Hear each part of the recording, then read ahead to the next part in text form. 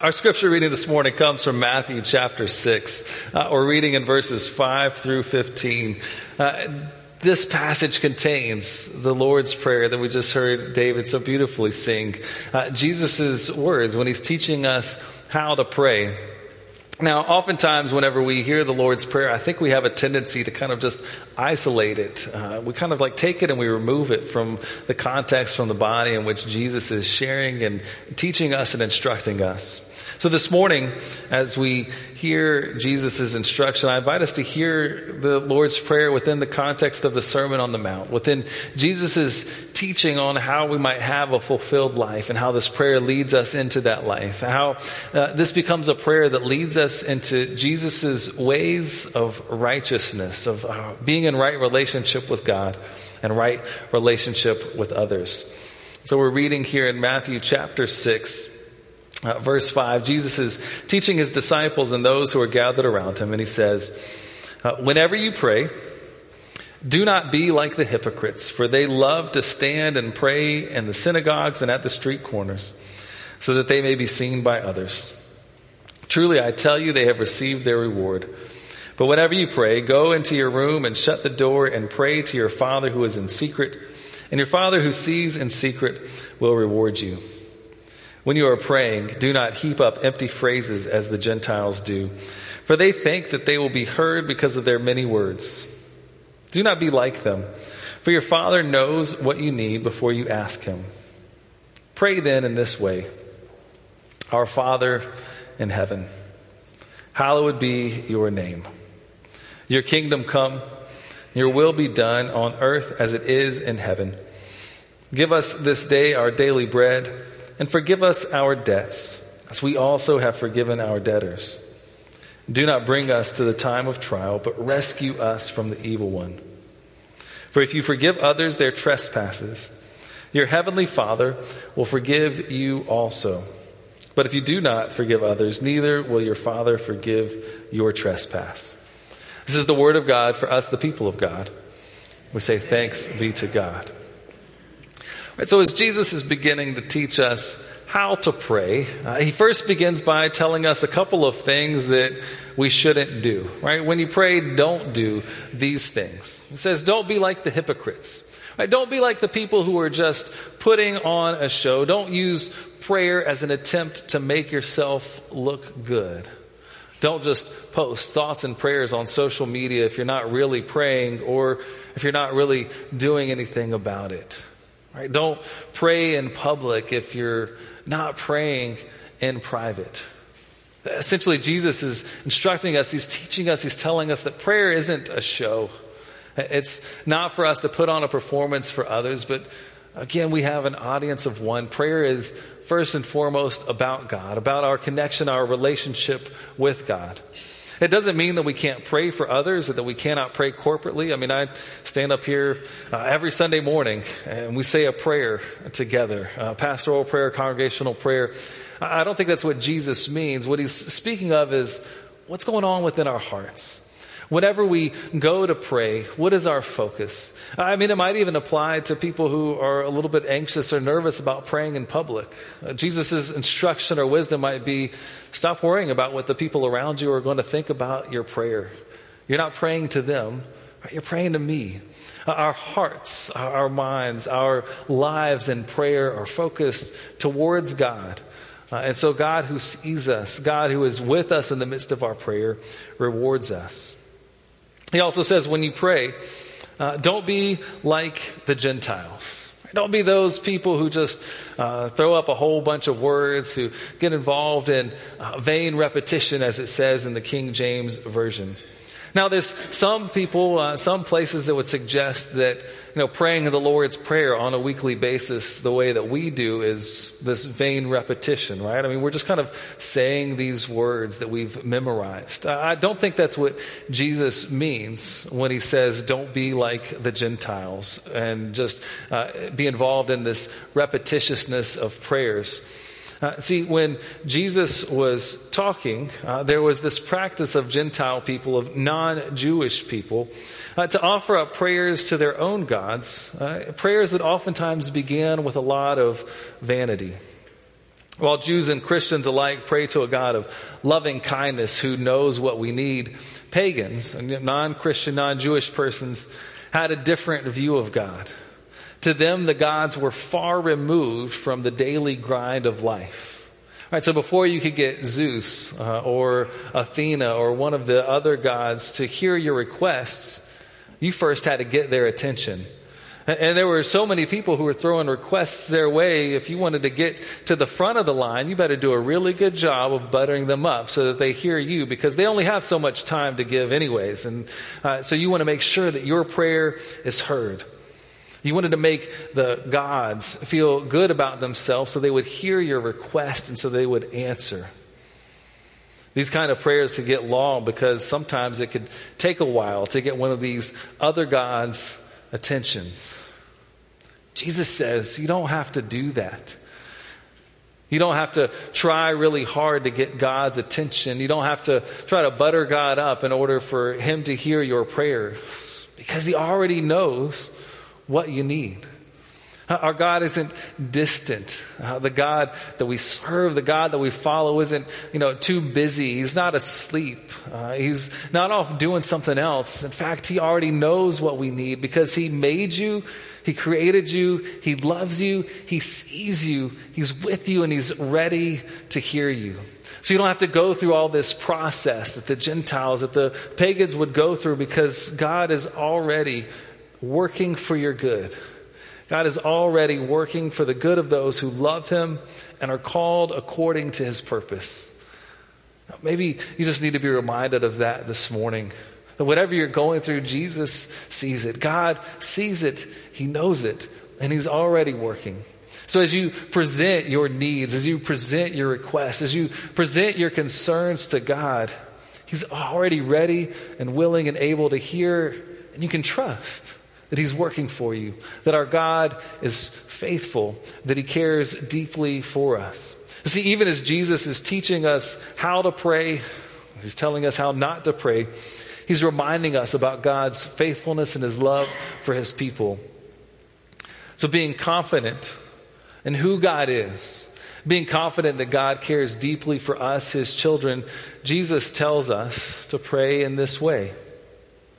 Now, we could examine the Lord's Prayer in a lot of different ways. We could look at it as a pattern for our own prayer. We could try to explore the meaning of each of the lines and think about their bearing on our own prayers. I mean, we could make a whole 6 or 7 week sermon series out of this. But this morning, I just want to take note of a couple of ways that this prayer might influence our own, a couple of ways that the Lord's Prayer might lead us towards a more fulfilled life. And so first, we can see in Jesus' instruction on how to pray that the purpose of prayer is to glorify God and to ask for help to accomplish his will on earth. Right? The prayer that Jesus teaches us to pray begins with God's interests, not ours. God's name, God's kingdom, God's will. The Scottish writer Robert Law said, "Prayer is a mighty instrument, not for getting man's will done in heaven, but for getting God's will done on earth." Now, surely in prayer we can present our own needs and concerns. I mean, Jesus even says, "Come to me, all you who are weary and heavy laden, and I will give you rest." There is an invitation for us to share our needs and concerns with God, trusting that he will meet us in the midst of that. God is concerned with our needs enough that he already knows them. But as Jesus teaches us to pray, he's teaching us to pray in a way that brings our needs in line with the fulfillment of God's kingdom and God's will. As we pray for the needs and concerns within our lives, and as we pray for God's will to be done on earth as it is in heaven, we're preparing our hearts to hear God's answer and to put God's answer to its proper use.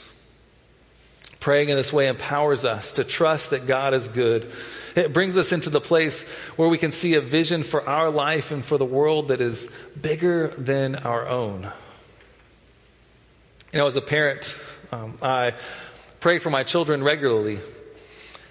And at times, I'm tempted to pray for the outcomes that I desire for them, right? The things that I as a parent want for them. I tend to pray for my will to be done in their lives.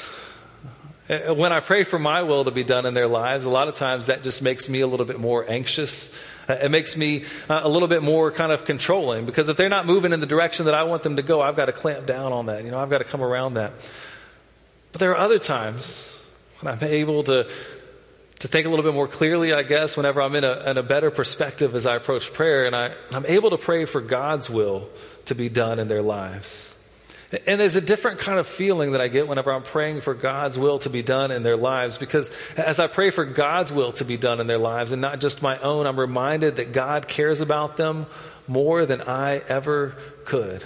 That God knows them deeply, intricately, the ways that He has crafted them, the way that He has created them, the way that He has gifted them, even better than what I would ever have the opportunity to know. I'm praying for God's will to be done in their lives above my own. It doesn't absolve me from my responsibility to them as a parent, to shepherd them and to guide them.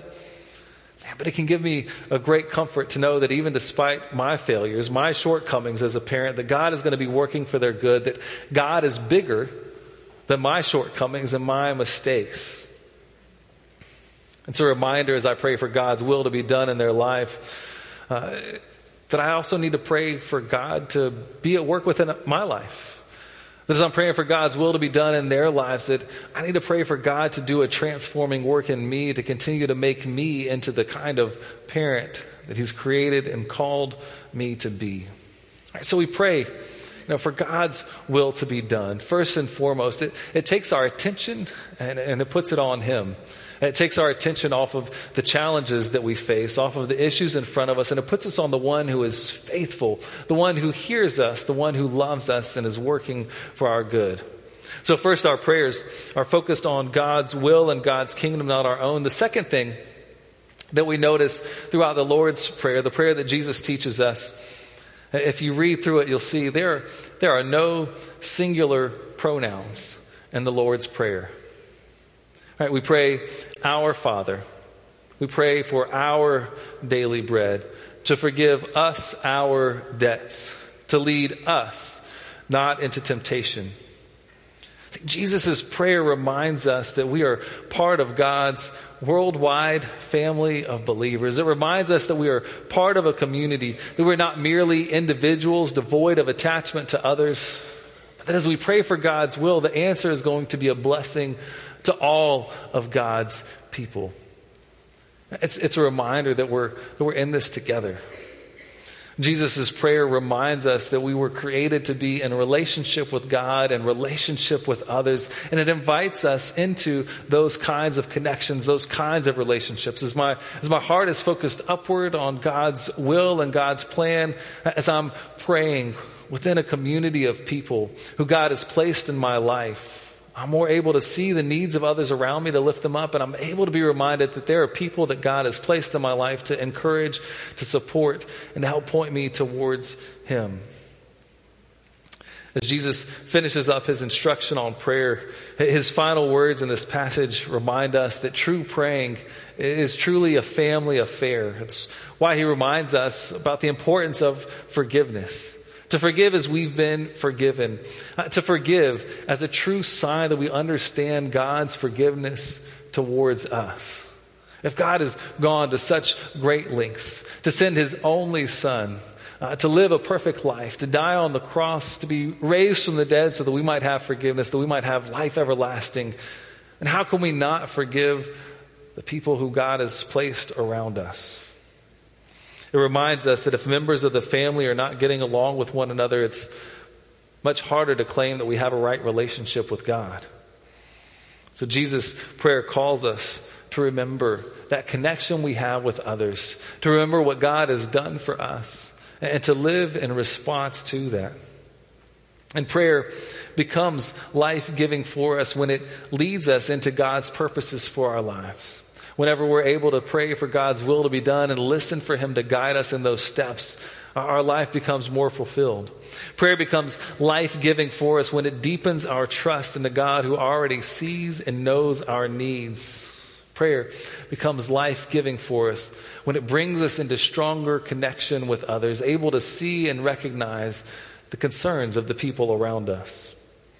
Prayer leads us into righteousness as it fixes our eyes upon God, distances us from the world, and brings us into that strong sense of family and community with the people around us, to care about the needs of those around us, and to be moved to act in God's will towards them.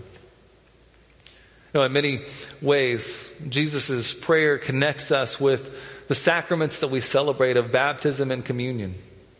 In the same way that the Lord's Prayer places us in right relationship with God and in right relationship with others, so too does baptism remind us of the claim that God has upon our lives, the grace that goes before us, the grace that saves us, the grace that leads us into new life. Baptism that brings us into God's family, that marks us, that identifies us as one of his children and brings us into connection with others. In communion, we also celebrate and remember what God has done for us in Christ Jesus.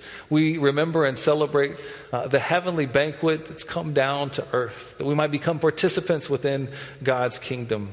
And in communion, we join together with brothers and sisters here and around the world to become participants in God's mission in the world.